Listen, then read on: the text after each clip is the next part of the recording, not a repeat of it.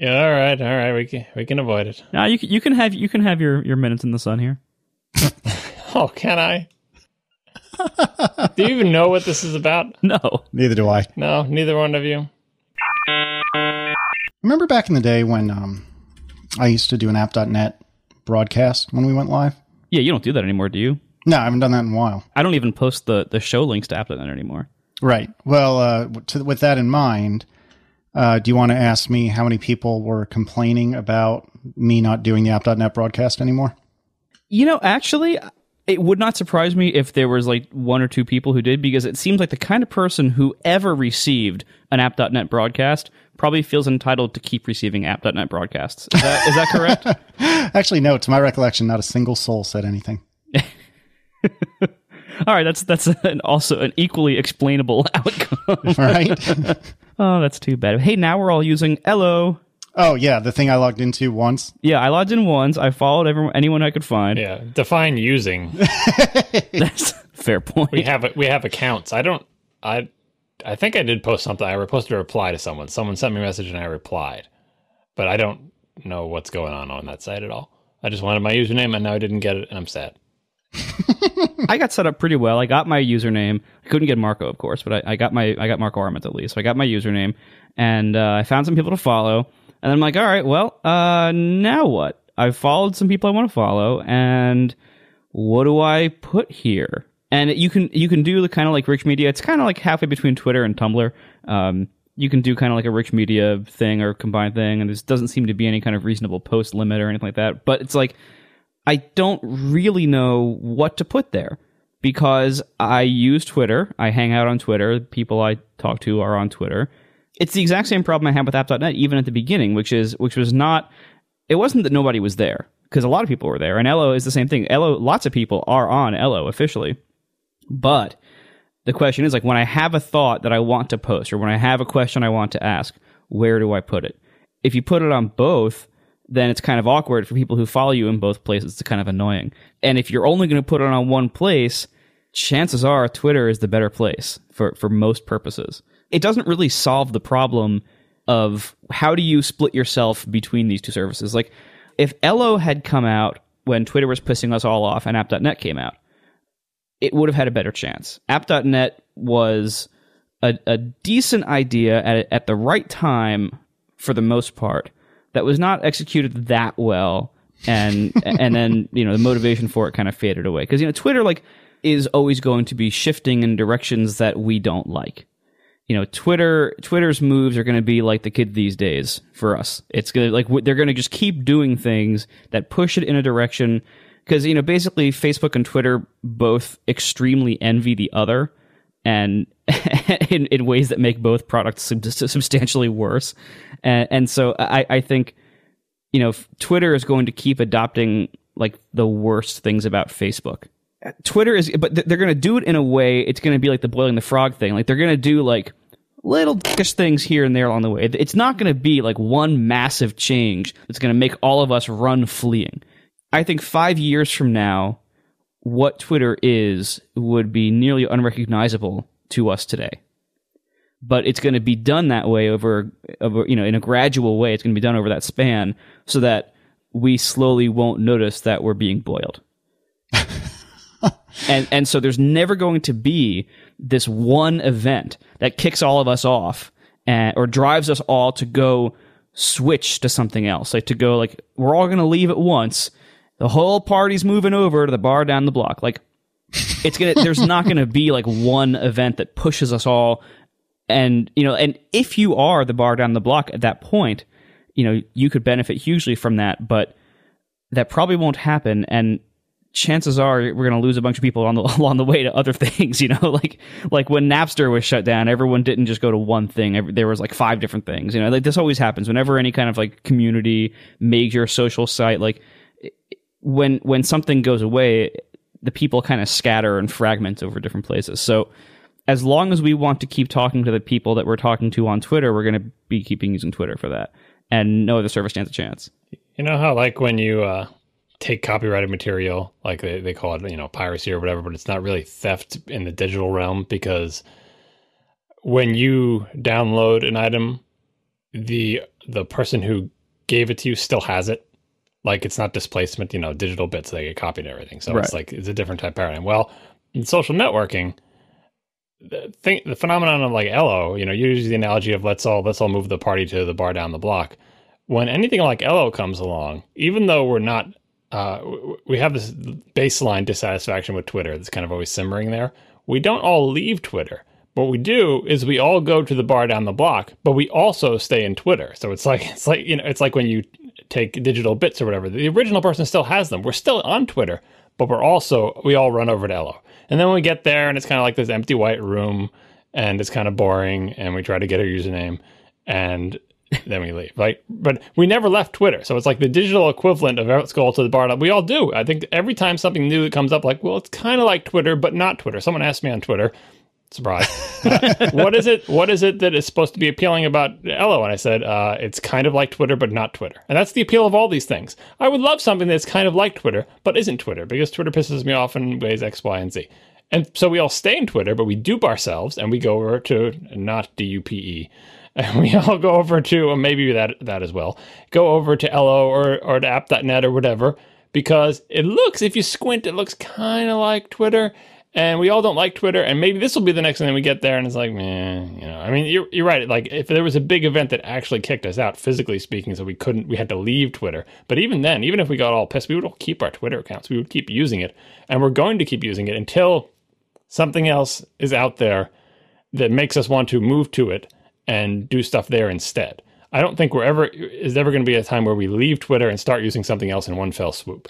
Yeah. We're always going to stay on Twitter, and there'll be some kind of transition phase. We just never make it over the hump during the transition. And app.net, we get pretty far. There was conversations happening there. There were lots of people that we knew. It just, we also still stayed on Twitter.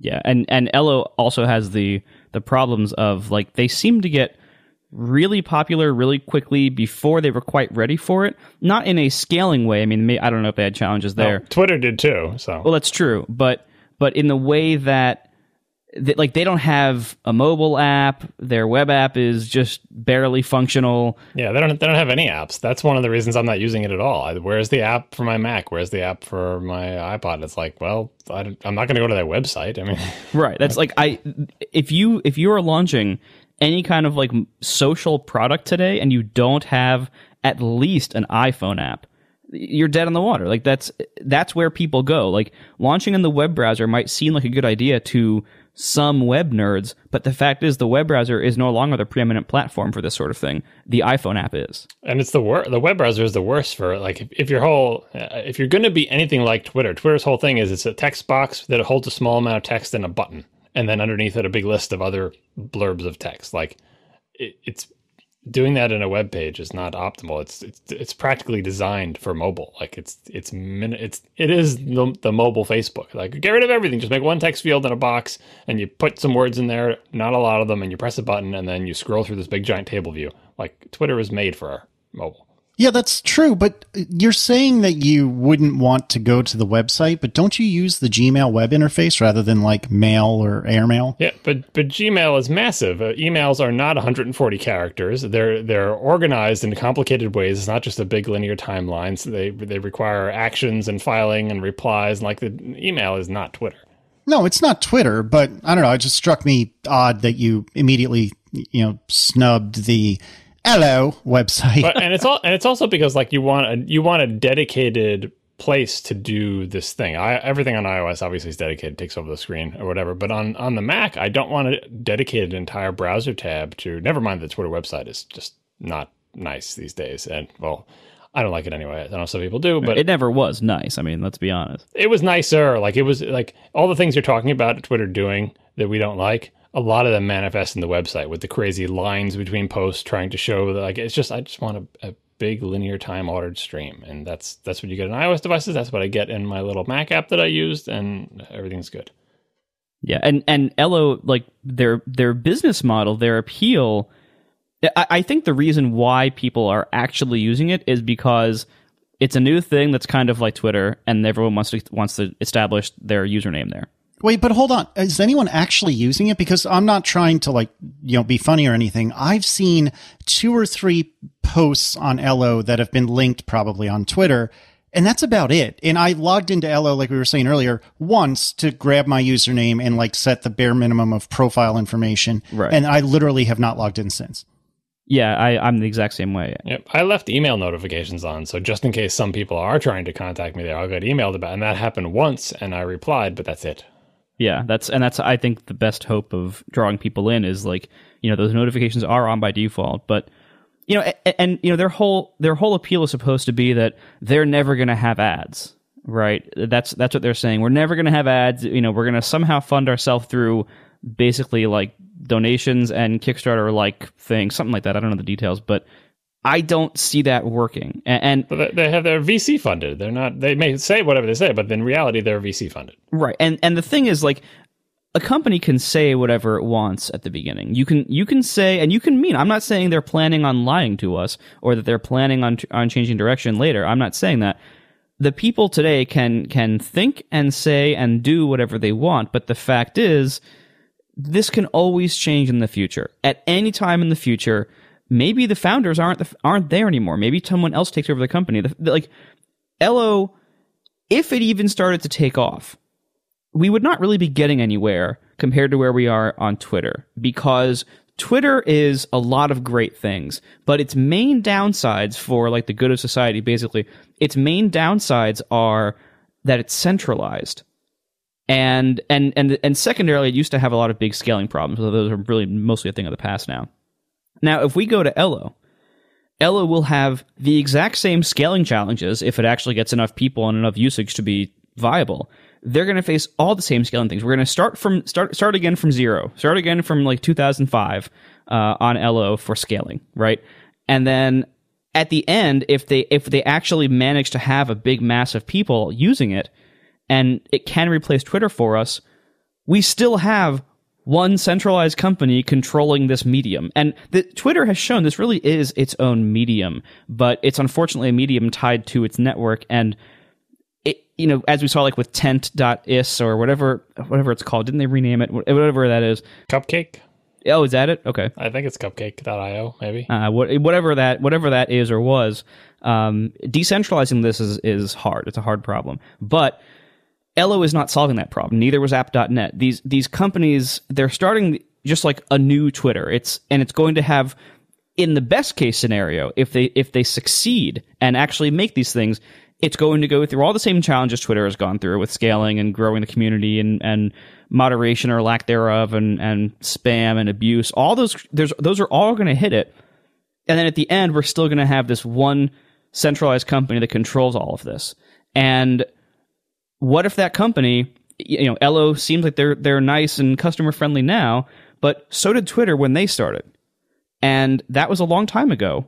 Most of those people have moved on, and it's a very different company with very different needs and different stakeholders now, and a different controlling party, really.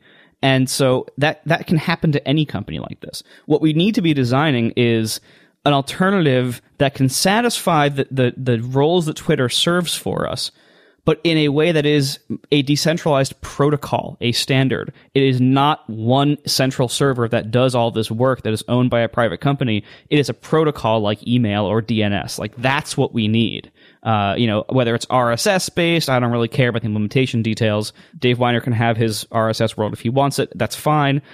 I don't care how it works, but that's the kind of thing we need. And I know people are saying, people in the chat are telling me, I know that's what tent.io/cupcake was or is. It didn't take off. And maybe it's because it launched at the same time as app.net, and so it was too competitive. I don't know. And there are a lot of problems. There's a lot of challenges in developing that sort of thing, especially with things like identity and discoverability of other people on the network. But that is the kind of solution we need to the Twitter being kind of a problem. It's not to build another company up to this point. It's to eliminate the need for these companies for this medium. I just don't see how we're going to get there. And I say that because Twitter's really good at grabbing all walks of life. It started with the super nerds, and then it's ended, it's carrying on through, superstars. And I'm not trying to say that like popular musicians or popular actors or whatever are not intelligent, but they value very different things than the nerds do. And it's taken a series of very specific decisions by Twitter, the company, in order to make Twitter, the product, to be something that appeals kind of to everyone. And yes, the nerds like me and you, and we all grumble about things that they do. But in the end of the day, as you said before, this is the popular bar. And what's weird about Twitter is it's a very, I can't think of a better word than democratic or unifying, perhaps. Everyone is kind of sort of on the same page on Twitter. Yeah, I may have more or less followers than other people. Like I have a lot less followers than you two, for example. But really, anyone can pretty much talk to anyone else. And that's not something you see in a bar. It's not something you see in regular society. And to have a regular schmo deal with something that's decentralized, that doesn't have a real easy onboarding experience, that isn't something like the web, that is so deeply rooted in the internet that it's gotten past the fact that it's kind of a weird onboarding and URLs are funny and what does .com really mean, etc. I just don't see how a Tentis cupcake, whatever we're calling it, I don't see how it could get there. Well, look at email. I think email is a great example of how this kind of thing could happen and the likely result. So email is exactly what we're talking about. It is a decentralized social network that has, and it has discoverability challenges. It has problems with spam and abuse, but we've managed to make it all work. It isn't like we don't have this like panacea of geekdom where everybody has their own domain name and everyone owns their digital identity. No, we have a lot of people like that. But then we also have like Gmail and Yahoo Mail and MSN Mail, these like massive conglomerates that let anybody create an email account. And a lot of people are fine just doing that. And that is very centralized within that service, but it still interoperates with everything else. And none of the services are ever going to get powerful enough to control the medium, I hope, Google. But it doesn't have to be like total decentralized, like, Bitcoin, Tor kind of style of like every nerd has their own thing, or rather every nerd is required to have their own thing and every user is required to be a nerd. It doesn't have to be that way. It can be more like the way email does work, which is the nerds can get their own identities and their own domains if they want them, and everyone else can go to some central provider. Isn't this exactly what Tent did? Everyone else can go to like, a couple of the big popular providers and get some kind of free identity and not worry about it. Yeah, that's what Tent did. But like thinking of Casey's problem of how do you get something like Tent, which has existed for a long time, or Cupcake.io, which is the actual domain name? How do you get that to catch on? I think the best shot in the current environment is for something, I don't know the technical details of Cupcake.io or whatever, but for something like that, to not actually be the product. So if you can imagine, for instance, if Bitcoin had caught on better because it had a better user interface or whatever, some kind of sort of peer-to-peer network consensus-based protocol for doing something that ends up being very valuable to a lot of people, like whether it's, other than people trying to launder money, right? So I'm picking monetary things just because Bitcoin is an obvious example, but like the purpose of the system was like, well, this is kind of a weird thing, but actually people totally use it as a way to transfer money from each other without a central mediating authority with consensus-based thing or whatever. Like, I mean, obviously we know how Bitcoin has ended up and all the weirdness inherent in it. But anyway, something like that where someone builds an underlying infrastructure because that's what you need for this. If you don't have a central server, you need some way for it to be more or less peer-to-peer, but for there to be consensus of everybody about what is the nature of the timeline. And how do we agree that this is the timeline and that it hasn't been poisoned with fake things? And you really said, because Twitter serves that role in a centralized thing. Twitter determines what is and isn't a tweet. They give permalinks for all the things, all this other stuff. It's not like email where you can be store and forward and you have your own private repositories and you can delete them. It'll be gone. Every email doesn't have a URL. So you need some kind of centralized way to figure out where the, we're just going to call them tweets, where the tweets are, what is the URL of a tweet? Can I prove this tweet was really made? Verified check marks, all that stuff. But you don't want to have a central authority, so that's kind of what Bitcoin does with with its weird hash-based consensus thing. But it's peer-to-peer, but a large mesh network where no one node is the big. And Tent is kind of like that. Tent is more federated, where it's islands, and there could be very large islands, the equivalent of Hotmail and Gmail or whatever. But anyway, a system like that, but not built for anything having to do with Twitter, merely built for some other thing that has a readily explainable, highly lucrative reason for being, that causes it to come into very common use and to be built out everywhere, and for every operating system to have it built in and to have a client on every platform, and then like all comes tumbling down, kind of like Bitcoin may, right? But during the interim, when that was getting distributed everywhere because lots of people were making money using this network, the infrastructure that's made for that network, people said, hey, you know what else we can do is on this network? We can send each other little messages to talk about whatever it is we're doing, transferring the money or whatever other, even if it's a gaming thing, massively online, peer-to-peer, multiplayer gaming, whatever the infrastructure is, at some point people say, you could use the same infrastructure to send tiny little messages to each other. Kind of like SMS piggybacked on the voice network for cell phones. And that is the only way we're going to get a Twitter-like thing, I think, because it has to be like sort of snuck in behind some other thing that pays for and is the tractor to pull this massive, really complicated infrastructure to spread it across all devices and the entire network. And then someone shoving little messages there, and then have the other thing probably implode or whatever. And then what you're left with is like, oh, well, now we have all these clients and all these servers and all this stuff for this, this peer-to-peer network with no centralized authority to authentically exchange small messages with each other, and we'll just use that. I mean, maybe, I was trying to think of like iMessage, but that's centralized as well. But anyway, that I think is the best case scenario, the most likely scenario, because I just don't see a way like Casey where something whose origin is in I want to be a Twitter-like thing, but I'm distributed. I don't see how that ever gets to critical mass without being pulled behind something as sort of camouflage for it. Complicating this problem, like the way social sites grow is kind of random. It's kind of like, it's kind of like fashion. It's like, what's going to succeed and fail. Like you can increase your chances or decrease your chances with choices you make, but ultimately it's kind of random what ends up being picked up and taking off. And it has a lot to do with things like, who goes there, what exactly when it comes around, when someone hears about it. Like, we're all talking about Tent like it's already dead. We don't even know, because at the moment the Tent was launched, we looked at it and it didn't solve our problems at that moment, so we moved on. No, I just logged in. My last message is from 5 months ago. I think I squatted on either lists or Casey lists on Tent and just like, hello, never looked back. What I did want to ask you guys, and this is a genuine question, have there been any sort of services or protocols like email, like RSS that have arisen significantly after, say, the late 90s when the web and the internet as we know it today kind of took off? I'm thinking like BitTorrent is a protocol that's taken off to a degree, but it's still a little bit on the fiddly side.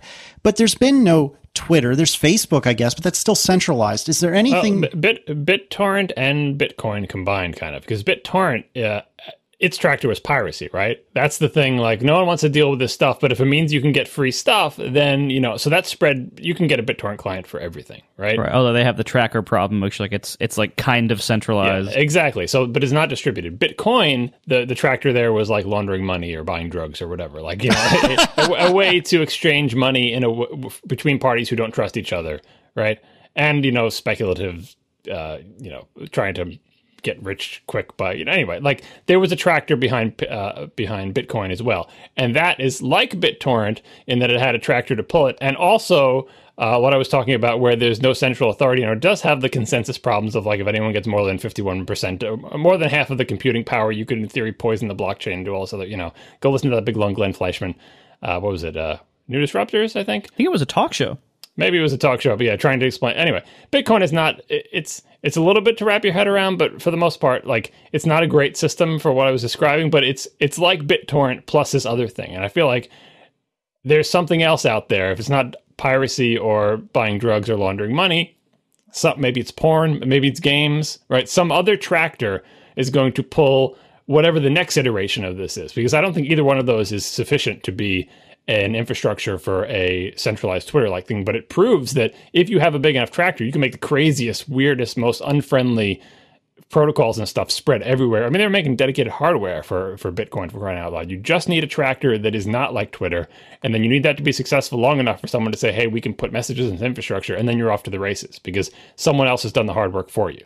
Our first sponsor this week is our friends at Squarespace. Now, I actually went to Squarespace's press event today, where they announced the new Squarespace 7 and showed it off a bit. It's actually about to enter beta.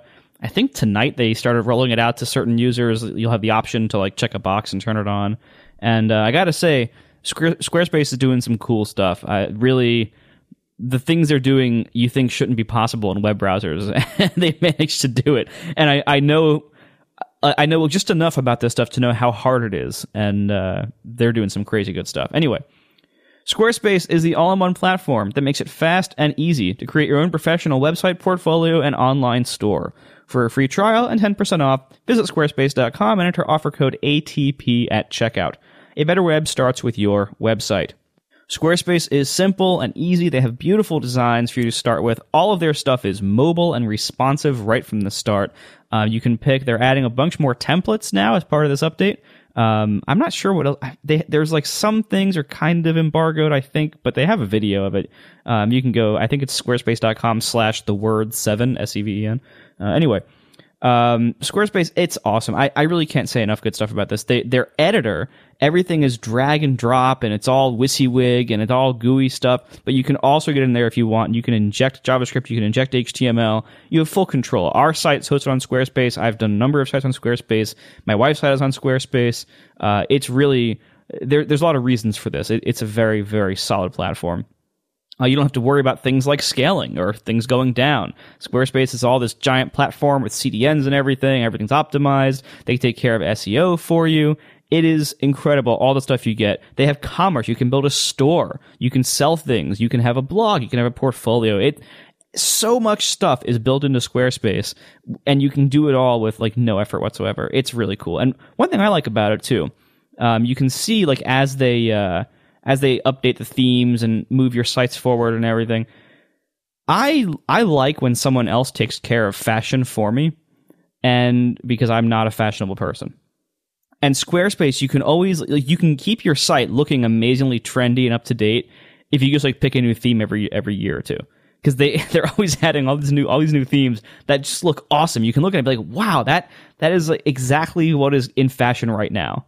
And they really are, they're amazing at knowing how to bring that to the masses. It's really quite good. So anyway, plans start at just $8 a month. This includes a free domain name if you sign up for a whole year up front. They also have 24/7 live chat and email support located all over the world. I again, can't say enough good about Squarespace. You can start a free trial today with no credit card required. Start building your website.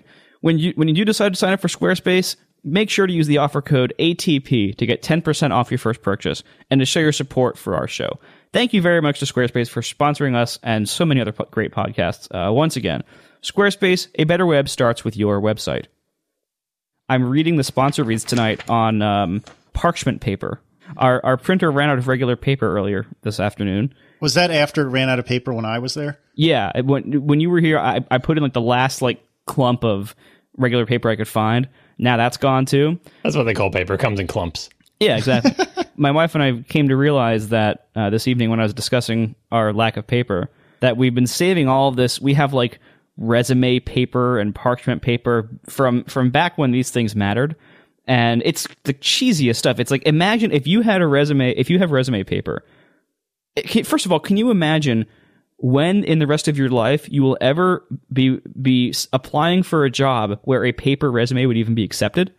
Secondly, if you actually found one and applied for it with a paper resume, imagine how it would look if you gave this blue paper that's all like this blue parchmenty paper that has this big Southworth watermark across the middle of it. Like, this is like the cheesiest crap possible. That would be a big upgrade from what actually happens, which you may not have experienced. Here's what actually happens in the modern job age. So you, if you're lucky, you apply to a job directly through some crazy website. If you're unlucky, you end up going through a recruiter. Either way, no matter how you format your resume, they will demand it be formatted in some other way, including possibly pasting blocks of text into multiple text areas on a web page.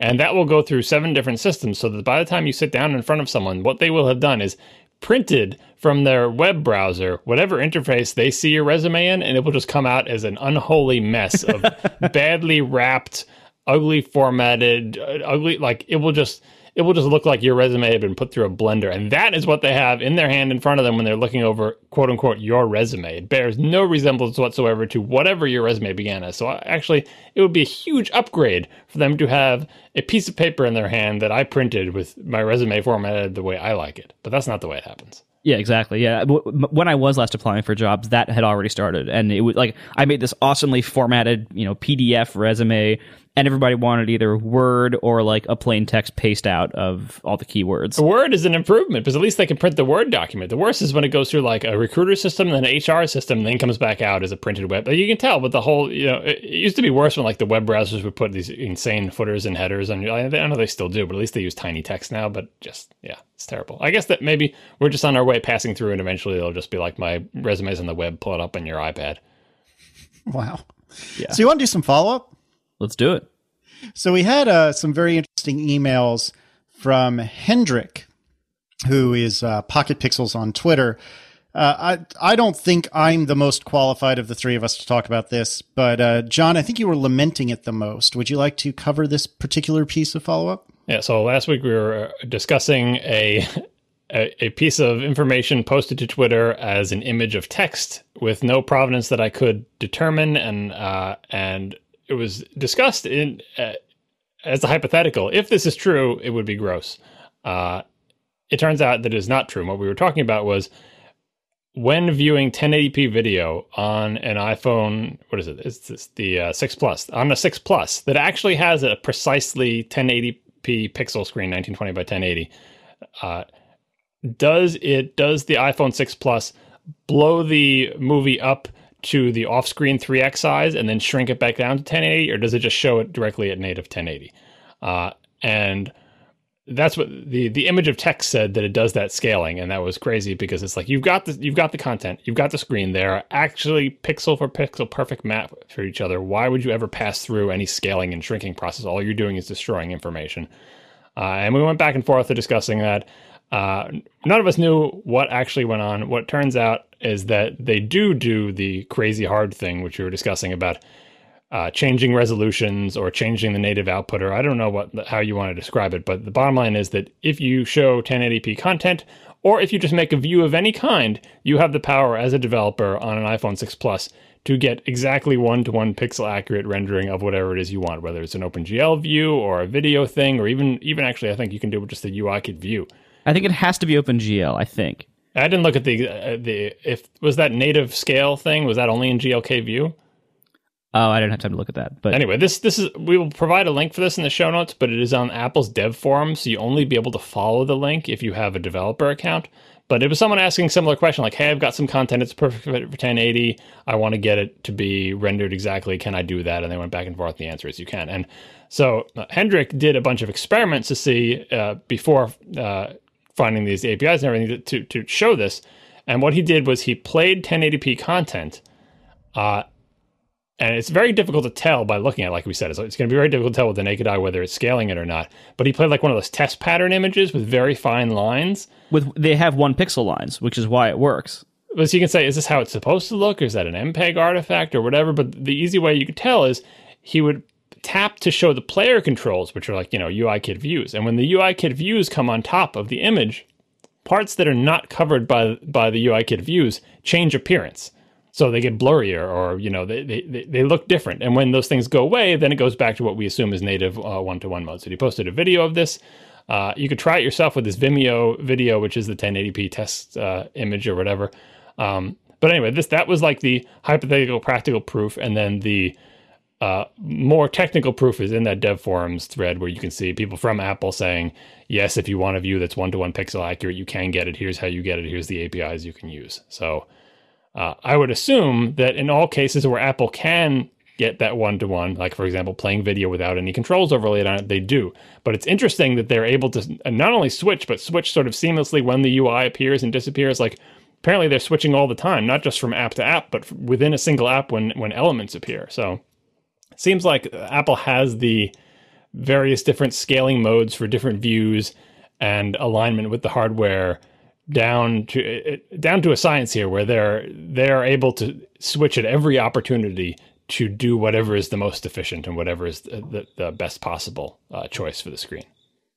Yeah, hang on. Before there was actually a cricket in my office, so I got to go take care of that because you can hear it. So where's Hops when you need him? Come on. He's lying on the rug asleep. He's totally ignoring this cricket. Hold on a second. For what it's worth, I did find the article that the Block O text came from. Actually, I think somebody linked it to me. I don't think I found it. But anyways, it's theregister.co.uk. Actually, I'll just put it in the chat room. It was in the show notes for last episode. Well, if I don't see that origin is not reassuring. Well, and the best part is the title of this article on theregister.co.uk is Apple iPhone 6 Plus, gorgeous fat pixel density, but it's wasted. Yeah, and that whoever posted that or the register people were confused by the fact that it doesn't matter. Screenshots always are taken in the high resolution, even when you can prove to yourself either with your own code or with your own sample videos that it really is showing a native 1:1 1080 without any scaling up or down. If you take a screenshot of that, it still ends up larger. Like the screenshotting mechanism blows it up. I can't find it. Nice. So going back to that video, giving me a clean edit point here. Did you say anything that we need to keep? We found Casey. Someone sent Casey a link to the video that screen grab of text was. So much for a clean edit point. Yeah, right. This dog is supposed to eat these crickets. Oh. Okay, the problem is no longer existing. Murderer. AF Waller, you know what I meant. It's the same thing. If they're taken in native resolution but saved in higher, the point is the file on disk ends up at high res. You want to go into arguments about at what stage does it become high res? Is it or is it not a living soul? When is it a life, John? I don't even understand the distinction you would be drawing there. They're taken in native res, but say at what point is it taken but not saved? Are we discussing the memory buffers now? Now we have to argue about whether technically it's not really saved. Oh my god. It's just see, and if people ever wonder why we sometimes leave like these somewhat flippant responses to pedantic points and questions, this is why. Because all we do is get people being completely pedantic to us. If Waller said he was trolling me, so congratulations, you successfully trolled. Oh man, this show is such a train wreck. I love it. Is your cricket dead now? I don't want to talk about the cricket. So what, did it go badly?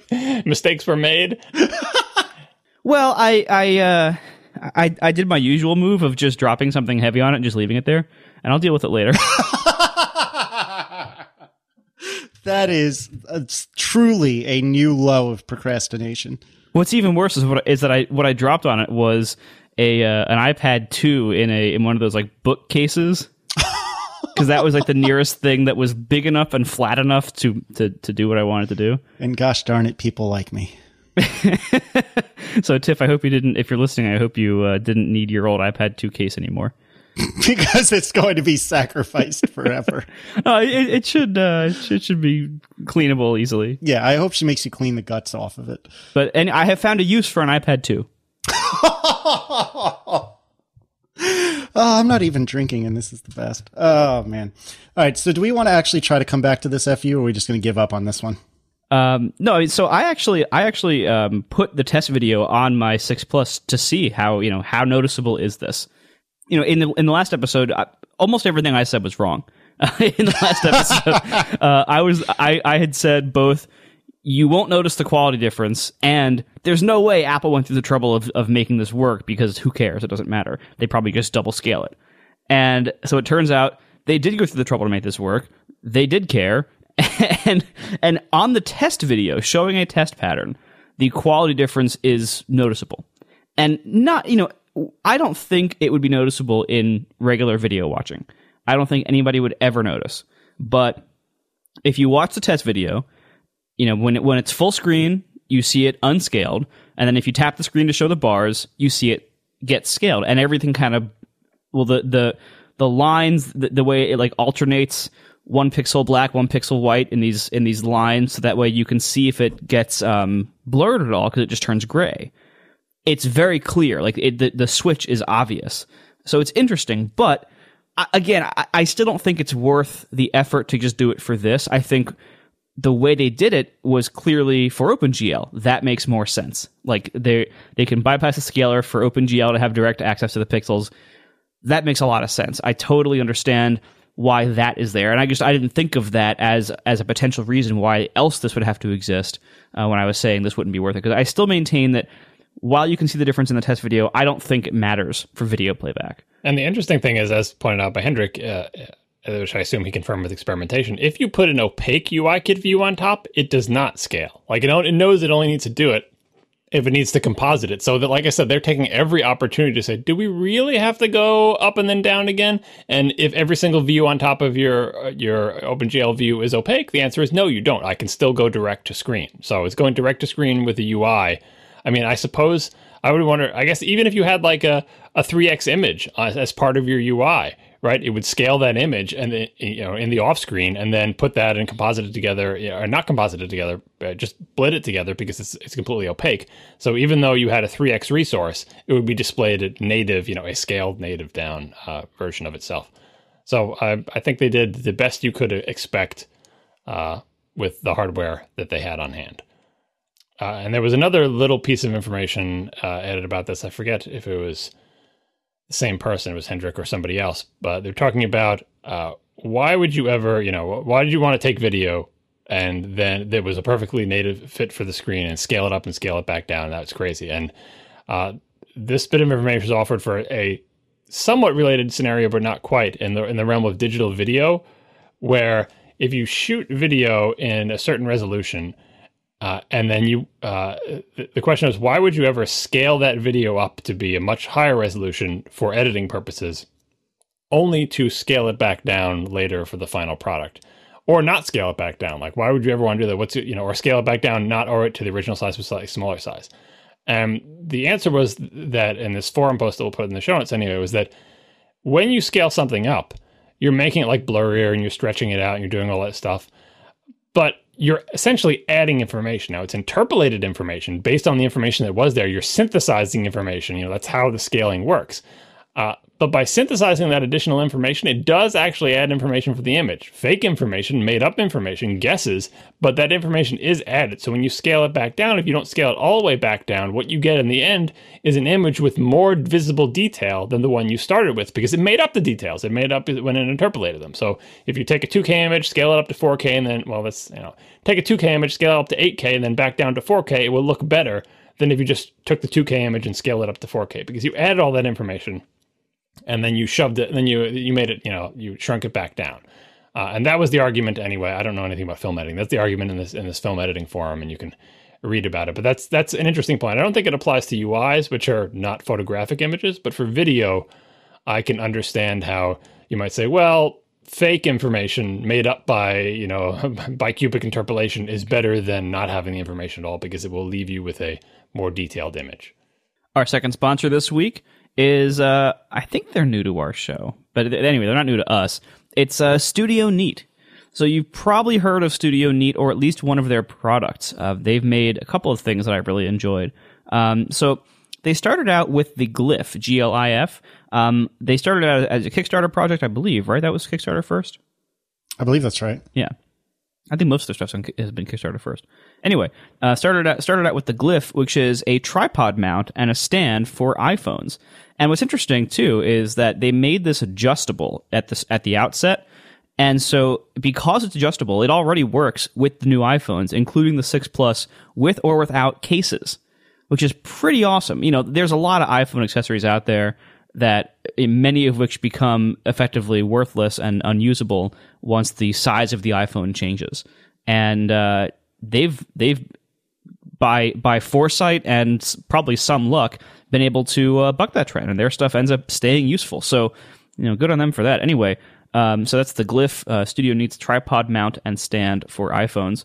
But what we're actually talking about today is that they've moved on to cocktails and cocktail-related products. So this is Casey's wheelhouse here, not the parking lot, right? Do you drink in the parking lot?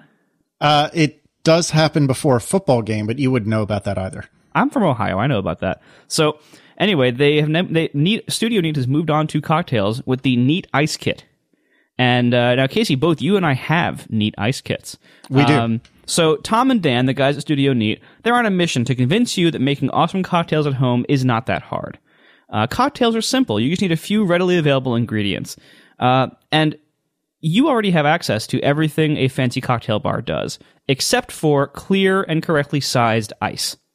So to fix this, Tom and Dan made the Neat Ice Kit. The Neat Ice Kit is a set of tools for creating the right ice for your at-home cocktails. So, Casey, can you describe how this works? Sure. So the way this works is you order a kit and it has some foam insulation, and within that you place this silicone mold, and you fill this mold with just tap water, or maybe if you're really fancy, like stuff out of a pure water filter, and you put that silicone mold in the foam insulation, you put all of it into the freezer, and you let it sit for around a day. And then a day later, what happens is you have this, I think it's about 2 inches wide by 2 inches long by 4 inches deep, rectangle, or not a cube. What's the word I'm looking for? A rectangular solid. Yeah, that. Thank you. So anyway, so you have this basically 3D rectangle, and half of it is really cloudy, and the top half of it is perfectly clear. And the reason that happens, from what I understand, is as the foam insulation keeps the bottom and sides insulated, the top is exposed to the freezer air. And so it freezes from top down. And so all the impurities end up at the bottom.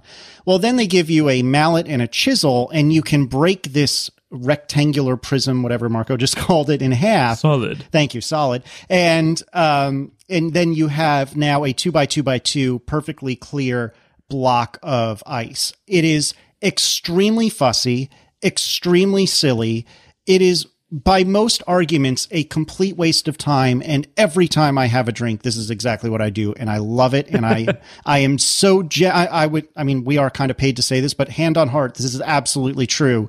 I love my Neat Ice Kit. I love it so much that I actually stockpile uncut bricks. So if for some reason someone comes over unexpectedly, or maybe I've just had a very bad day, then I have plenty of crystal clear, big ass ice cubes, as they call them, in order to put my vodka on top of. And I cannot recommend it enough. It really is fantastic. I did a review of it on my website, which we may or may not remember to put in the show notes, but buy 10 of them, because they're awesome. Yeah, like that. I actually ordered one for myself before they sponsored the show, just because I thought it was interesting. And they didn't tell me to say this, but I've tried a few of the other solutions out there to try to make like fancy ice at home, and none of the other ones were as easy to use as this one. So anyway, each Neat Ice Kit includes the mold, the chisel. The chisel also includes a bottle opener right in it, so it's pretty cool. A club that doubles as a muddler, and a Lewis bag. And I didn't know this, but apparently a Lewis bag is a bag you crush ice in. Like, you put the ice in the bag, you hit the bag with your club, and then out comes crushed ice. Is that roughly correct, Casey? Yeah, that's the idea. So if you had a situation where you have a cocktail that requires a thin but tall glass, and I forget which ones they are off the top of my head, but you could take your big ass crystal clear ice cube and then chop it up a couple more times, throw that ice into the Lewis bag, use that muddler like Marco was talking about, bang, bang, bang, and crush all that ice in the Lewis bag. And now you've got crystal clear crushed ice instead of a cube. Right. Or you can crush up the cloudy half of the cube that you would have otherwise put in your dog bowl, like I did. But because Hops did not care about the cloudiness, he was happy to have ice in his bowl regardless of whether it was clear or not. But people care, so we can have the cool clear ice for ourselves. Anyway, the Neat Ice Kit also makes an amazing gift for the holidays, for weddings. I ordered one for myself, and they also sent me one like 2 weeks later, just because they like me. And so I gave the second one away. I regifted, actually, yeah. But I gave it away because it makes a great gift. So anyway, check it out. Go to studioneat.com and use code ATP when you check out to get 10% off anything in their store. Really, I love these guys. They have so many great products. Can't recommend them enough. studioneat.com. Don't forget code ATP. Thank you very much. I could go on forever about Studio Neat. And they're such nice guys. Yeah, they're awesome. Like, it's even better that they're such nice guys. Oh, yeah. I would still go on and on. I've met them. They're fantastic. They're that nice in person as well. Yeah. And I would go on and on about the Neat Ice Kit, even if they were jerks, because it's that wonderful. But they are also that wonderful. Yeah, I'm a big fan of their Cosmonaut. It's a stylus for iPads. I've got that one. Yeah, it's like I've tried that's another thing. Like, I've tried a lot of styli for touch devices, and none of them really worked for me as well as the Cosmonaut does. I even have the fancy one from Paper, the pencil, and I'm not an artist at all, and so like it doesn't really work for me. But the Cosmonaut is awesome. It's like a dry erase marker, basically. Like that's the feel it has, which like the reason they made it so big and chunky like that is because that's roughly the precision you have with any of these things. And so they made it kind of fit that. They made the form of it fit the precision that you actually get. And so it just makes it feel like more right, you know? I hear you. Anyway. I'm attempting to make it through this episode and get to a topic, but it's not looking good so far. It's not going to happen. No. So let's talk about some bent iPhone tests, because we haven't done that enough. Technically, we started with a topic. Yeah, that's true. Yeah. That's Marco's new move, is he derails either before or just in the beginning of follow-up to just add whatever he wants to talk about to make sure we get to it, even though it's not follow-up. Exactly. Add that to the bingo board, people. Hey, it works. Otherwise, we'd be all follow-up every week. Nobody wants that. No, it would be the same total amount of time, whether that part is at the beginning or the end. It would just be appropriate if it was at the end. Anyway, last week we talked about the Consumer Reports test, and I mentioned a bunch of stuff that I didn't see in that report. Apparently it was there, and either I missed it or I saw an early version of the report, or maybe a reblog of the report that didn't correctly copy and paste the content. It's hard to tell when you're following things from Twitter, and your iOS device doesn't show the full URL anyway. But anyway, Consumer Reports did test not just how much force does it take to break these things, but also how much force can be applied before what they call deformation, which is what I was saying, is how much force can you apply before it doesn't spring back. And so you can see, we'll put the link in the show notes again to this Consumer Reports page. You can see they tested that for the iPhone 6 and 6 Plus as well. So. And speaking of bending iPhone 6 and 6 Plus and warranty repairs, we got some interesting feedback from listener Jared. And he says, I made the mistake of looking at my iPhone 6 from the side, bending from carrying it in my not at all skinny jeans. That was his emphasis. I'm sorry, skinny jeans and suit pants. Bent point is right at the bottom of the lower volume button.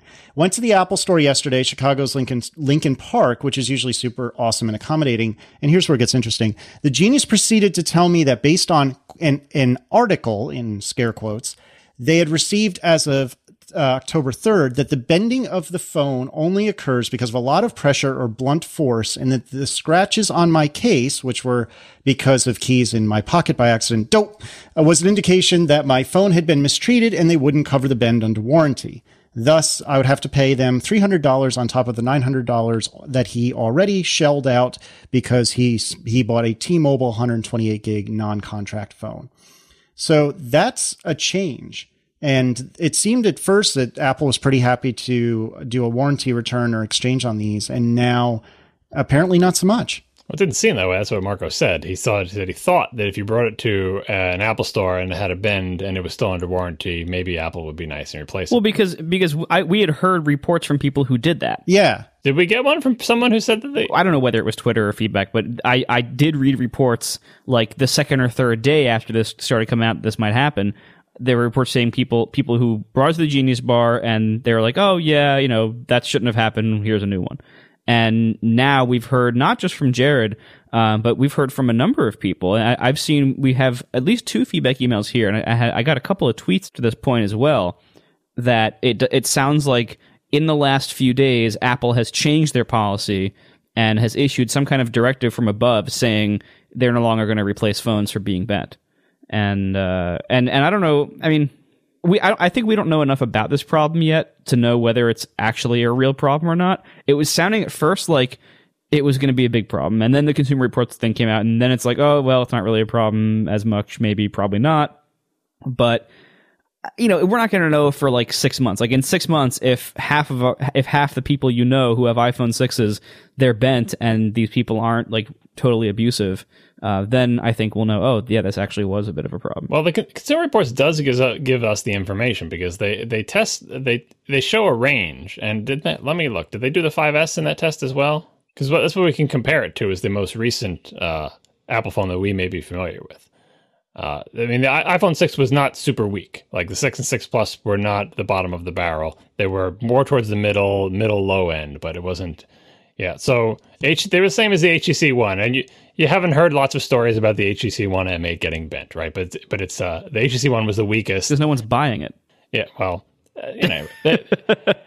HTC One was the weakest in their test. The 6 was the second weakest. The 6 Plus was the third weakest, but the range is not astronomical. Yeah, so the iPhone 5 was the iPhone 5 was considerably stronger. It didn't get deformed until 130 pounds of pressure versus the 6, which deforms at 70, and the 6 Plus, which deforms at 90. So this is a range from 70 to 150 pounds of pressure for the deformation, from best to worst, right? And so the iPhone 6 Plus is just shy of the middle. It's on the low end, and but like those seem like ballparks, and like.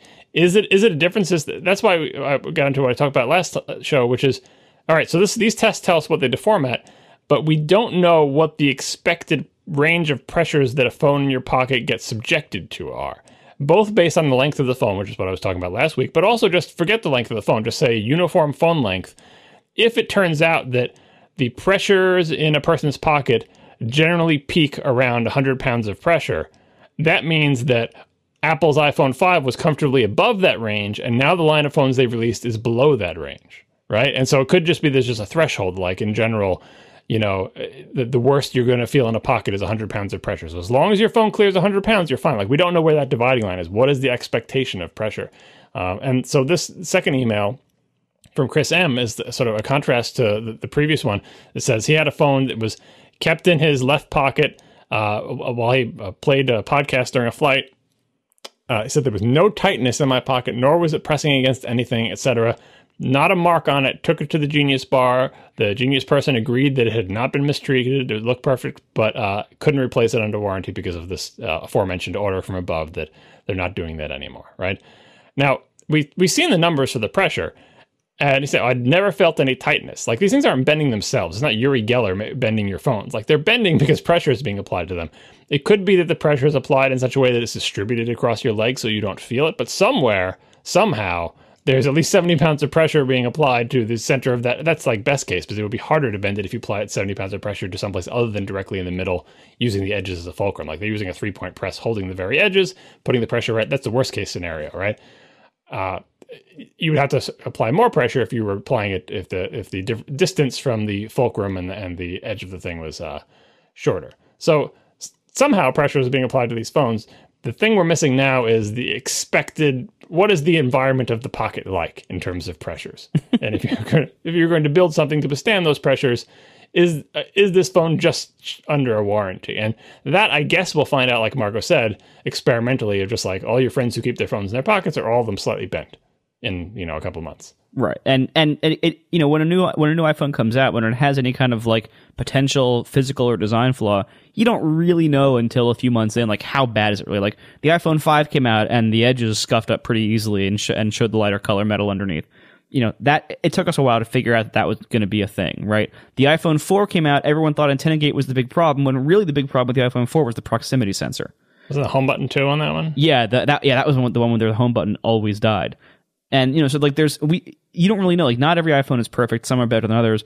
I think with this one, I'm actually seeing this table on Consumer Reports. Case separation, I don't really care about, because I don't think. Like, I think the deformation is the more important column, the one that people will actually more likely to hit and get upset by in regular use. What's interesting, two things. First of all, that by their measurements, the 6 Plus was actually stronger than the 6, which I think is the opposite of what you'd probably expect. Secondly, the 6 withstood only slightly more than half as much force as the iPhone 5. And so that's a pretty big difference to only be able to withstand roughly half the force. That's substantially weaker. And again, because this test is synthetic, and you're right, it doesn't, we don't know how this will hold up in practice, but that does look like a problem. The round numbers make me worry about it a little bit too. Why is it 70, 90, 130? Like, I don't know if they're just kind of saying this reflects the imprecision in our experiment, and we didn't want to show you the exact numbers because that would show a degree of certainty that doesn't actually exist in the experiment. I mean, there are a lot of variables here. These devices are not uniform solids. They vary on the inside. They have different materials at different points, and there's the weak points with the volume buttons, but little strengthening strips, and there's a printed circuit board on one side and a battery on the other. So there's all sorts of variables going on here. So it's not a straightforward test. But like I said, that's what really matters is the the environment that these phones are subjected to. But like the HTC One up there showing similar, being the weakest in the test and being a phone that's been out for a while and that we've heard nothing about bending, makes me think it can't be that terrible, because if there's going to be a group of people who are going to baby their phones, it's not going to be HTC One owners. Like the Apple ones are the people who are going to care about their little device and not getting scratches on it and stuff like that. I know the HTC devices are really nice and appeal to people who like nice things. I think that HTC makes really good looking phones. But if I had to take entire groups, iPhone owners versus HTC One owners, and say, of these groups, which one will treat their phones nicer, I'm going to pick the iPhone one, because I think it attracts a certain kind of hardware nerd. And so if we haven't heard anything about HTC One's been, yes, it's because they haven't sold any of them. It's because you don't get any excitement from telling people the HTC One is bending. I think we would have seen the story anyway if it was a big deal, just because we'd be like, oh, HTC, they can't catch a break. They make these great phones that no one seems to buy, and now they made one and it bends. Honestly, I don't think that's... I think the things that you just kind of disregarded are pretty big things. Like, yeah, no one's buying the HTC phones in general, which is part of the problem HTC is having with their business. And you never hear about like minor physical flaws or minor design flaws of Android phones. It just doesn't happen. They're not nearly as high profile. There is not nearly as much money and attention to be had by pointing out flaws in them.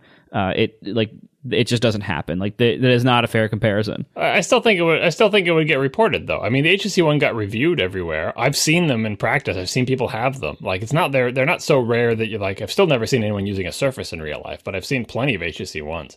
And they got reviewed on all the major sites. Why would they review it if no one buys HTC? Like, wouldn't be a big story. It wouldn't be the Wall Street Journal, right? But on the sites that we travel in, I think we would have seen it by now if it was a problem.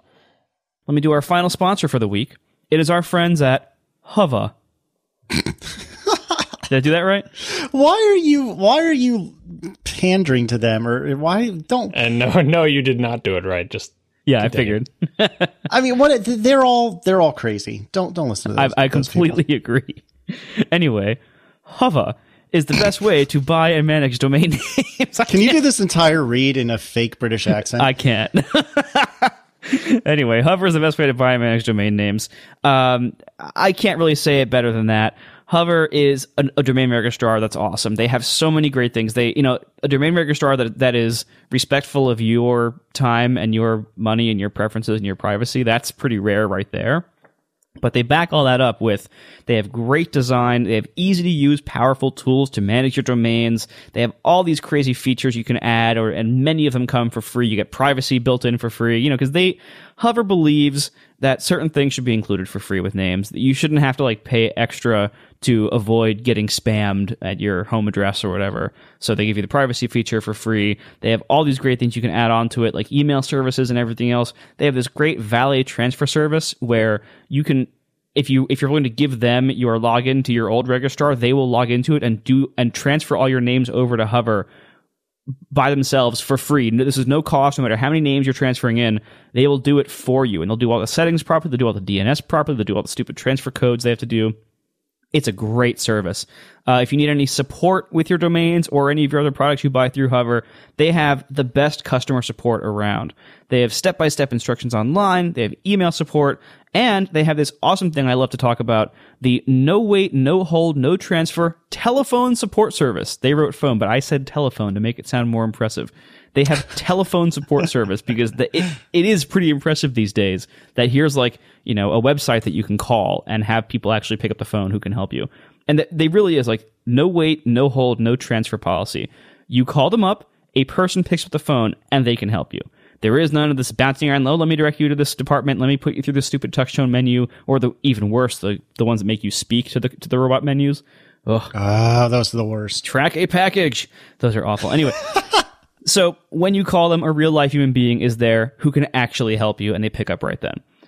Their customer support, they know their stuff. They're very friendly. They're Canadian, I think. The company is Canadian. I don't know if I'm pretty sure the customer support is right there in their office. So the customer support's probably also Canadian. So of course they're going to be that nice. Super friendly people, and getting your problem solved is quick and painless. They also have volume discounts. This is a new thing. If you're buying tons of domains, more than just, let me see, starting at just 10 domains is where the volume discounts start kicking in, and then they go up in value from there the more you buy.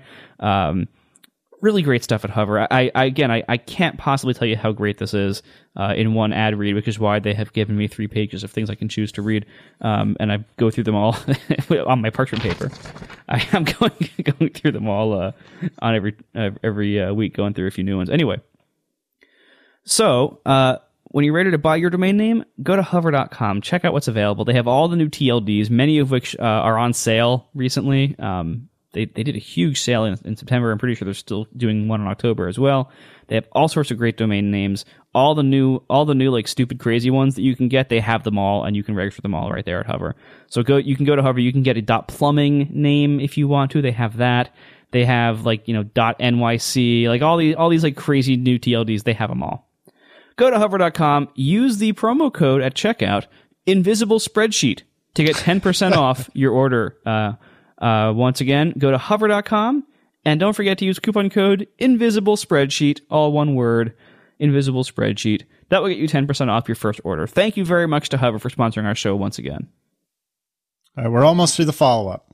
Oh, we're done. Skip everything else. Oh, I thought you wanted to defend your iPhone grip, which is wrong. No, someone gave us that link last week, and you never put it in the show notes, so now it's stale, but whatever. I do want to mention one more thing about the iPhone 6 physical design and grip. So first of all, I used my 5S briefly today to set up the live streamer, and yeah, first of all, the 5S is such a better looking phone. Like I look, especially the back. I look at the back and it's like, man, the 5S looks downright sexy on the back, and the 6 and 6 Plus look stupid on the back. But I don't like how the 5 looks on the back. I can see the argument for the 6 looking worse on the back, but I just do not like the back though. It just looks so boring to me. The 5 I'll give you. The 5S I disagree with, because the 5S, the way they changed the tone of the dark color. I know, but like all the things that look good about the 5 and 5S back look good in Apple's close-up shots from a human distance, not with macro photography. It's just a matte metal bathtub with chamfered edges that are probably nicked. No, but with the two-tone back with like the glass windows and everything. I think it looks so much nicer than the current one. Anyway, so first of all, yeah, impression going back to it is, oh my god, this thing is tiny. Secondly, oh my god, I can reach everything. This is glorious. Because I'm still having trouble reaching everything. Yep. And I've decided this week, Tiff gave in and got a case for hers, and I've decided I'm going to get a case too. And I have never had a case on my phone. Before I carried phones, I carried Palm Pilots. I never had a case on those. I have never had a case on any electronic device I've ever carried around, as far as I can remember. I might be wrong, but as far as I can remember, I've never have. The closest I came was I had like this leather cling stick-on thing on the back glass panel of my 4 and 4S, which is awesome. And actually, I ordered new ones to try on the big phone, or on the current phone. You just killed a cricket with a case, didn't you? That was Tiff's iPad. All right. She has used cases before, although never on phones. But I have never used one, as far as I can remember. So wait, so what did you get case-wise? Tiff got the Apple leather case. I am waiting for my leather thing to come in the mail to see if that will be enough, which is great. It's actually it's like $20, so it's great. But so why are you getting the case though? Why have you decided this is the one you need a case for? It's because when I hold this phone in my hand, it just feels slippery, and I know that was. Everyone says the new phones feel slippery when new phones come out. This is always, even when the 4 and 4S came out with the glass back, which actually grips pretty well, people said it felt slippery because it did compared to the 3GS. People always say that, but this time, I've now been using this phone for 2.5 weeks, however long it's been, and it still feels very precarious. I have almost dropped it many times, and I have never, as far as I can remember, I've never dropped an iPhone or any other electronic device. So you think it's the rounded edges, the thinness? It's not the material. I think it's a combination of all. I think it's a combination of the rounded edges, the thinness, and the back. But you think you can do the tilt test right now. Do the tilt test with the 5S and the 6 just to see at what angle do I have to tilt my hand before it starts sliding off. Because everyone I've known who's done that test has said that the 6 is either more grippy or equally grippy with the 5 in terms of just, friction with your skin. But the rounded edges and the thinness do make it feel slipperier.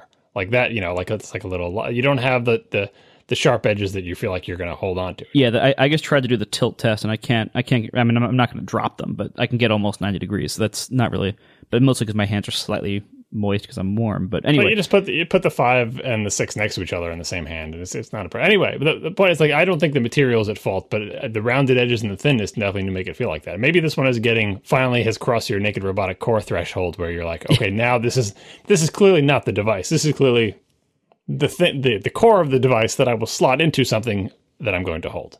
well, it's a combination of factors. To me, the big things that make this phone feel more precarious and possibly be more precarious to hold are the combination of the side design. Like, the sides themselves don't dig into your hands at all. Like, they don't grip your hand. Like, the sides of the 5 with the squared side and like the sharp edges, that does kind of nicely grip your hand. There's like a big surface there for friction to stay in place. So that's a big part of it. Secondly, I think the possibly bigger part, besides not having grippy sides, is that I have to so often change my grip on the phone in use to be able to reach something. And that I think is by far the biggest risk to dropping it, is like when you're holding it one-handed, you're walking around, you're holding it, doing something, and you got to go hit a button in the upper corner that you can't reach. And so you got to change your grip, you got to like choke up on it, and then it is much more precarious in your hand at that point because you have lost your supporting pinky, your load-bearing pinky at the bottom, or you've just used your grip the whole time, which God knows how that works. And and so like, you know, I have to like reach up and like, you know, you have a lot less support in that time, and you are literally, you're like scooting the phone down in your hand so that you are intentionally loosening your grip on it to change where you're holding it. And so what I'm looking for, and like, I still don't have a case on my phone yet, but I picked up TIFFs a couple times in the last couple days to like check something on it, and it feels glorious. I'm like, oh my God, I need this, like with the Apple leather case on it. That is how I want this phone to feel. Like, it improves so many things, and it does make the edge swipe gestures a little like slightly annoying to do because you have to like kind of hit the edge of the case with your finger. Yeah. However, when I'm not using the case on the phone, which is how I'm using my phone, there's a different problem, which is that you have to like make sure that you're not accidentally touching the screen with any part of your grip, because the screen is so close to the edges and they are so nicely rounded that it's very easy to accidentally touch the edge of the screen, especially if you're reaching across it. If you're like diagonally reaching across with your thumb to one of the upper corners, then like the pad of your hand below your thumb, it's very easy to accidentally hit the screen with that. And so there's all these problems, like, and I even thought the other day that the digitizer on my phone was broken around the edges, because all of my edge taps were not registering, and I frequently have problems bringing up the lock screen camera, which is an edge drag. And a bunch of people tweeted back basically saying they've had the same thing, even on their 5Ss after iOS 8. So it appears to be a software bug of like the automatic finger rejection that's always been more prevalent on the iPad. They're applying it to the iPhones now as well. I don't know if they always have, but it's at least doing it in iOS 8. The new phones, the screen goes so close to the edges that they have to do that. So. And it seems like it calibrates based on whenever you unlock the phone. Like if you lock it and then unlock it, it seems to recalibrate. And so if you're getting edge taps ignored, do that. It tends to fix it. But like if you have a case on it, you are far less likely to accidentally be touching the edge. So it will also improve the reliability of edge touch gestures in normal use. So like I feel like this is the first phone where the stock design of it is just not that compatible with me. Like, it's the first iPhone where I felt this way, where I actually need a case or something to make this more ergonomic and more usable to me. And I'm hearing very similar complaints from a lot of people. I think we're going to look back on this design in the future once we have a different design and once we've had, you know, the benefits of hindsight and time. I think we're going to look back on the iPhone 6 design as a low point. Not to say it's a failure, but that it's not up to the usual standards of what we come to expect from iPhone designs. Do you think the curved glass, the fact that so I assume this is the case. I didn't look closely at the one when I was handling it, but there's part of the glass in the front of the iPhone 6 that is not the screen. That's right. It's because the curve part, the screen image is not displayed on the entire curve part. At a certain point, the screen stops, but the glass keeps going. And so it doesn't make it clear, like to your finger or any part of you, I'm touching glass now, but is this part of the glass that I'm touching part of the screen image or part of the digitizer that detects my touch? And that, I think, could lead to some confusion, both about edge touches and touch rejection, and just like feeling in your hand what it is that you're doing. Whereas before, I think, I don't know, I don't have my iPod Touch with me. I think the screen image went up to something that you could feel. One of you have an iOS device, and you can look at it and tell me if that's the case? I have every iOS device. So the screen images go to the edge of the, like, can you feel where the lights stop or no? No, and I can't on a 5S either. All right, well, never mind. But on a 5S, you never had any reason for any part of your finger or hand to be resting on the front face of the phone that was not going to the screen. Whereas because of the curved edge, you're kind of always partially on it. Yeah, you can feel the edge now.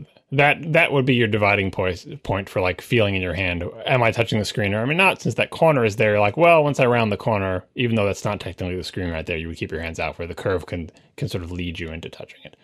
I don't know. I've had cases on all of my iPod Touches. I used to always use silicone cases because they were the most grippy, and that's what I wanted. And then I eventually gave up on that because I couldn't find a good one for my current gen iPod Touch, and moved to TPU, which I like as well. And now Apple's making a silicone case. Where were they, 5 years ago? But I'm probably going to try their silicone case if I get one of these, because I like it to be super grippy for all the reasons that you said. But I've just always felt that way. I've always felt that all the iPod Touches were too thin and slippery for me to use without a case. So I'd like to go back a minute and explore what happened in your head when you picked up that 5S. And Erin is still on the 5S, and by her own choice. And I use her phone probably once every day, once every couple of days, because, it's the nearest one and I need to look something up. And every time I pick up Erin's phone, the first thought I have, which is what you said, Marco, is, holy crap, this feels so much better in my hand. I think I actually prefer, from a feel point of view, I prefer having the flat sides. Certainly I can reach everything, which is marvelous, because I never realized how much I use my iPhone with only one hand. But the second thought I have is, holy crap, the screen is a postage stamp. And when I was expecting what came to be the 6, I didn't think I really was yearning for more screen real estate. And now that I have it, which is exactly what everyone said would happen, I really don't like going back. But the hardware is so much better.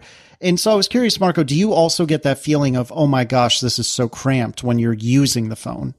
I mean, granted, I haven't used it that much. I just picked it up and, played with a few things for minutes here and there. But what I notice is that I think the screen is really tiny. I think, oh my God, I can never go back to this. However, then I notice not only does it feel better, not only can I reach everything, but because of those two factors, I can actually use it much faster. Like whatever I'm trying to do on the 5S, I can do faster than I can do it on the 6. And this is even after now being pretty used to the 6. And I think it's because I can reach everything so much faster. And I wanted more screen space. I was on the side of people that said, please give us bigger screens. I think Louis Mantia, he tweeted, I think it was him, he tweeted a week ago, something along the lines of they should have done two different sizes, like I think he said 4.5 and 5.0. And I don't know what the big one, people who have the big phone like it. So maybe 5.5 was the right size for the big one. But I think 4.5 rather than 4.7 might have been the better size for the 6. I think that would have made it, a little closer to the 4-inch thing that was so easy to feel and reach everything for so many people. Obviously 0.2 inches is not a big difference, but it is a noticeable difference. I don't think we even really know yet the full value of having more screen space on the phones because so much software doesn't take advantage of it yet. So all this might change in a year when more apps are updated, but for now, I think it's kind of like buying the contrasty TV in the store. When I look at the 6 and I look at the screen, I would much rather, it's more appealing to me. But when I actually try to use the phone, the 5S, I think, is more usable for me. Yeah, I would agree with that. It's funny because I don't know if I were to do it all over again, and let's suppose in some hypothetical world I could have the 6 internals in a 5S case. I'm leaning toward I would choose the, I don't know, hypothetical iPhone 6 mini, but it's a tough call. And what I'm really curious to see, and I'd be curious to hear what you guys think, do you think that next year Apple will make a iPhone 6S in a 4-inch form factor? I'm leaning towards no, but I think I want them to.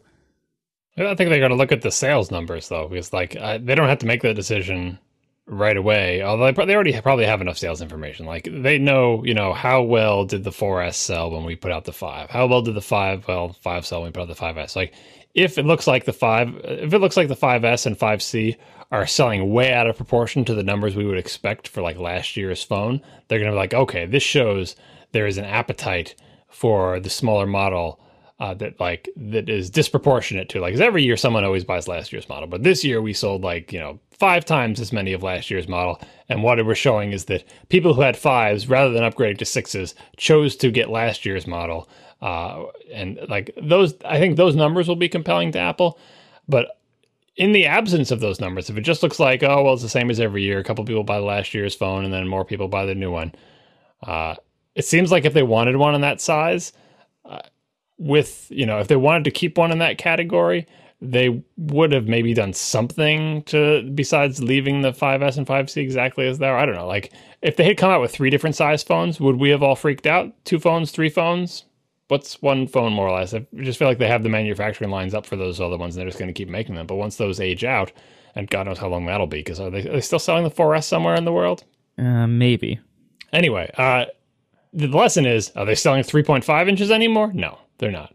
So, like, if their sales patterns match every other sales pattern that they've done when they've bumped the size, they will let the smaller size age out. If the sales patterns do not match that phenomenon in a significant way, they're going to say, "Oh, now we have to backfill that with a different phone." Yeah, I don't know. I'm with you on that. I think it will depend. Like right now, for this next year, at least right now, you can get a 5S 32 gig for $150 on contract. And that's a pretty good deal, and that's a pretty good phone. And in many respects, it's very close to the 6. Going from the 5S to the 6 is, if you don't care about the screen size difference, in other respects, it's a fairly small difference, except unfortunately the camera is noticeably better.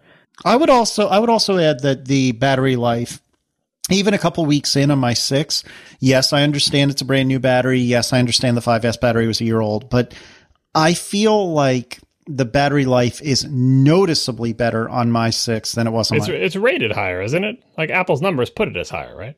I honestly don't know. I think it's like an hour or 2 over, but yeah, like like we said before, like the numbers when you look at them on Apple's spec sheet, there's the 6 has slightly higher numbers than the 5S. But slightly higher, like those are hours they're showing. Even if it's 1 higher, 1 extra hour feels like an eternity. You're like, oh my God, I still have a whole hour to go on this phone. It's amazing, So, like I said the new battery stuff last time. A lot of people have been complaining about that. That's to remind people that that advantage is going to be massively exaggerated with your 1 or 2 year old phone. But I'm pretty sure Apple actually in the specs shows it as being, yes, the 6 gets better battery life than the 5S, even if they were both brand new out of the box. I think if enough people either buy the 5S in the next year, like more than however many people usually buy the year-old phone, and if enough, and say next year, I wouldn't expect them to bring out a new 4-inch phone next year. Next year is like the S cycle in all likelihood. They'll be like, the 6S and the 6S Plus or whatever. But the year after that, when it's time for a likely redesign on a 2-year redesign cycle, it wouldn't surprise me if they had a smaller phone as part of that next redesign. So I'm thinking for small phone fans, it's going to be a rough next 2 years. It's going to be a rough next 2 years, but then there might be something. Because the thing is, like with the screen size, like there are not a lot of ways they could have better executed the physical design of this phone that would have made the screen not be too big to the people who think the screen is too big today. Or that think the phone is too big, because there's already they couldn't really make the phone that much smaller than what it is right now and still have this size screen. So I think if the 6 is too big for you, any phone with a 4.7-inch screen in the future is likely to be too big for you. I don't think they can fix this problem with design improvements, really. So either the problem will go away and people will just deal with it because they want the other advantages of the phone, or those people will start choosing non-Apple phones, which I'm sure Apple does not want. So we'll see what happens there, I guess. So if Apple on either the 6S or the 7, they bring back the 4-inch form factor, how do they spin that from a marketing perspective? They completely ignore it and they say, give it some cool name like iPhone Air, iPhone Mini, iPhone Nano. They don't have to spin it because if they time it right, all they'll be doing is making sure that they continue to have a phone of that size in their lineup. Because they have phones of that size in their lineup now. The 5C will eventually go away. You're left with the 5S. The 5S goes away, and that's the point you replace it with your new 4-inch phone. Like, I don't think that requires any explanation. All right. We good? Thanks a lot to our 3 sponsors this week, Hover, Studio Neat, and Squarespace. And we will see you next week. If it's even possible, you're saying Hover even more incorrectly, even more like they don't like. Like you're saying it, you're forcing the U even more than you were before. Sorry, I can't do it either. So no, I can't do it. I'm just. It's because it's incorrect. That's why you can't do it. Yeah. Now the show is over. They didn't even mean to begin, 'cause it was accidental. Oh, it was accidental. John didn't do any research. Marco and Casey wouldn't let him, 'cause it was accidental. Oh, it was accidental. And you can find the show notes at atp.fm. And if you're into Twitter, you can follow them at CASEYLISS. So that's Casey Liss, MARCOARMENT, Marco Arment, SIRAC, USA Syracuse. It's accidental. They didn't mean to. Accidental. Tech podcast so long. A little more on the screen thing, since now we have more time because we're in the after show. Is that how this works? So again, as I said earlier, I wanted a bigger screen before we had bigger screens. I wanted this. I was hoping to get one, and we got one. However, I kind of question the value of relatively small screen size improvement or screen size increases on devices that you almost always hold in portrait orientation. Because you pay a lot in phone size for these diagonal increases, but you get so little horizontal space with each gain. Like, the horizontal size difference is very small between these 3 models. And I would argue that actually matters a lot more for a lot of things like reading and it's a lot of applications, any kind of, email kind of stuff. Like, width matters so much for all these apps. It is so often the limiting factor in how usable something is, web pages, stuff like that. You want that square BlackBerry phone. Yeah. Yeah, but like I can see why some crazy person there thought that was a good idea. Like, because you really you're making the phone so much bigger in ways that only really get you a little bit of verticals or horizontal space. Well, but you like you said, you want the apps to get updated. If they update the apps, and because a few pixels does matter, like suddenly layouts that were not feasible before become feasible due to the average length, the average size of post titles and avatar images, or you just need the software to be updated. Because if all you're doing is stretching the existing iPhone UI, like you seen that when you stretched Overcast the iPad, then you're not getting any value out of those extra pixels. But I think there are enough extra pixels that a UI designed for them can actually derive value from it. Maybe, but there's also the factor that by making the screen bigger, you also had to abandon certain areas of the screen that are no longer easily reachable in your designs. Yeah, but not for control. I'm saying just for display purposes. Like, most of the larger size is not so, it hurts you in terms of control placement, but it helps you in terms of how much information can you put on the screen. Like, it's the type of thing where if you're so used to using an app on the iPad and then you go use the iPhone version and you're missing half the UI, you're like, oh yeah, they can't show that part of the UI, even in landscape mode, because they just don't have room. And it just feels like you're looking at the app through like an overlay with a cutout in it. And you can only see the table view. You can't see the sidebar. Apps that are updated, especially for the 6 Plus, but maybe also for the 6, it may take longer to do that for the 6 to say like, okay, we're in a world where I can assume that you're going to have these extra pixels available. But I think that will make a difference. And even if just simple things of like, you can read more text on a web page before you have to flick, that type of thing.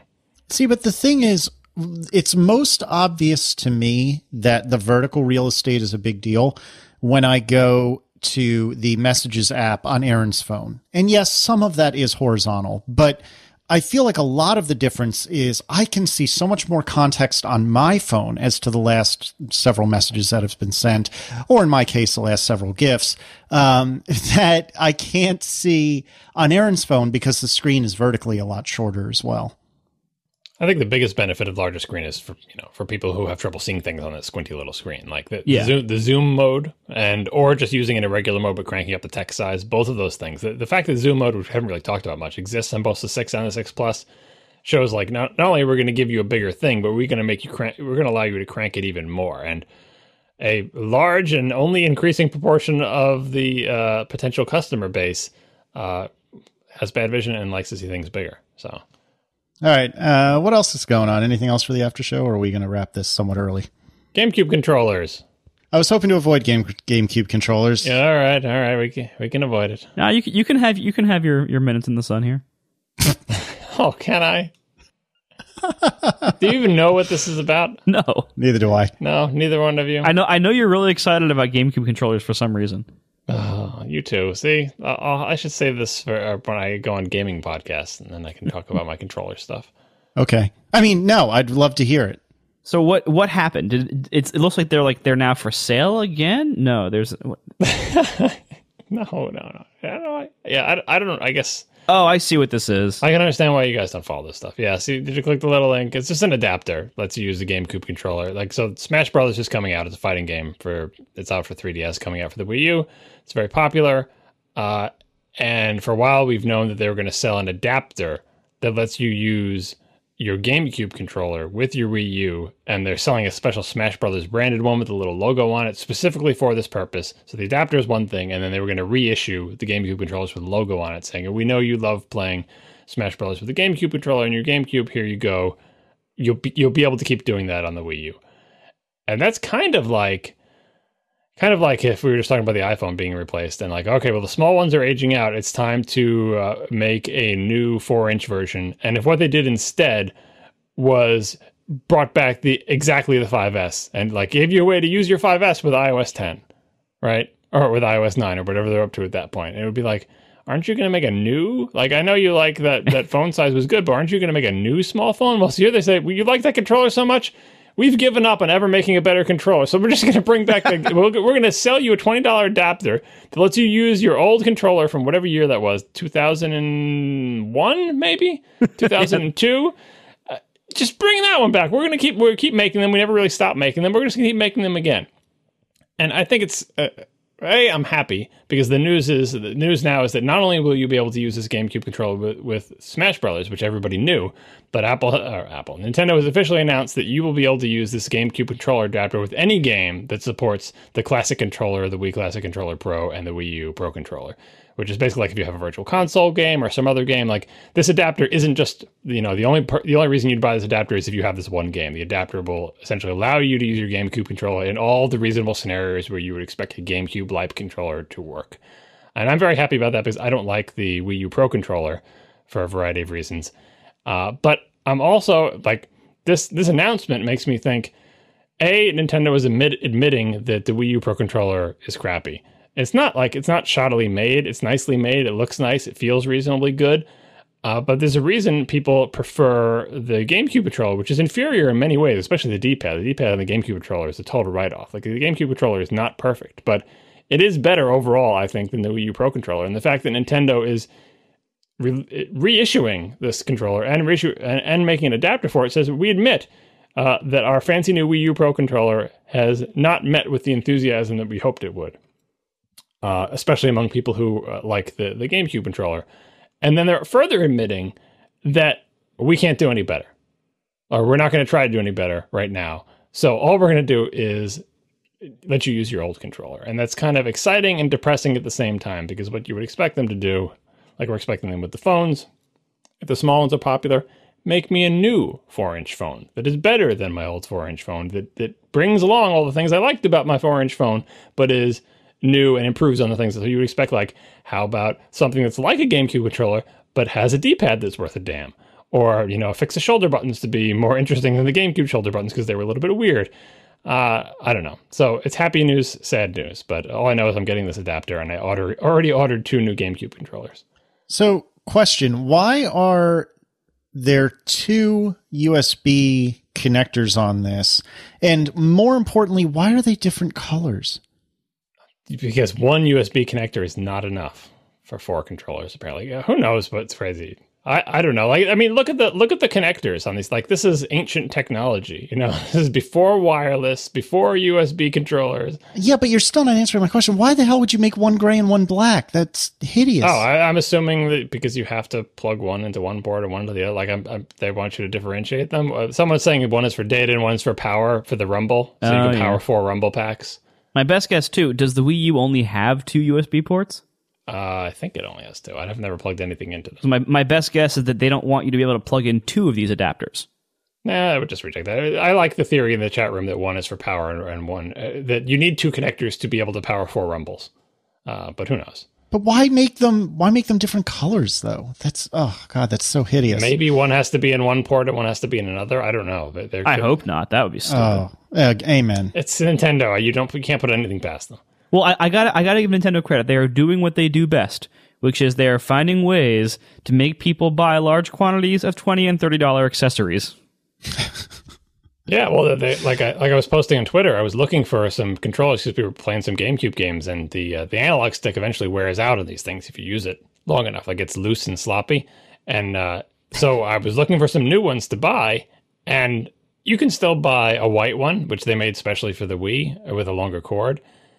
And what else can you buy? I think I might have seen some black ones hanging around, but they made them in a variety of colors. And if you want one of the fancy colors and you want new in box, not used, it's extrememube hard to find. You can immediately find them for like $200 on eBay. New in the box, Platinum or Spice GameCube controllers, or Wavebird, similar, the wireless version of those things. Very expensive if you want them new, like they're collector's items at this point. So them reissuing them with a Smash Brothers logo on them, I didn't want that one because I didn't want a Smash Brothers logo on top of the thing. And it was also black and boring. So I bought a white one, and then on eBay I bought a silver one, which is supposedly new in the box. We'll see if that turns out to be the case because it's eBay. But yeah, I would really like them to make a new controller that's better than the GameCube controller. But so far they have not done that. All right. I feel better for having known that. How'd you feel like picking up a controller right now and playing all your favorite GameCube games? All my favorite GameCube games. Yeah, well, I don't think I ever played any GameCube games, but I did have a random flashback to F-Zero on the Super Nintendo recently, which I loved. I miss that game. Yeah, that would be another thing. So they could issue an adapter for NES and SNES controllers. You can probably buy them online now anyway, but like they sell NES and SNES games on their, the virtual console thing. And yet they want you to play them with these variety of remade controllers. And so that's the case where you would want, it's a nostalgic game. Obviously you're playing an 8-bit or 16-bit game. You want the original controller because the whole point is nostalgia. Fine. But here I feel like they should just make a better controller.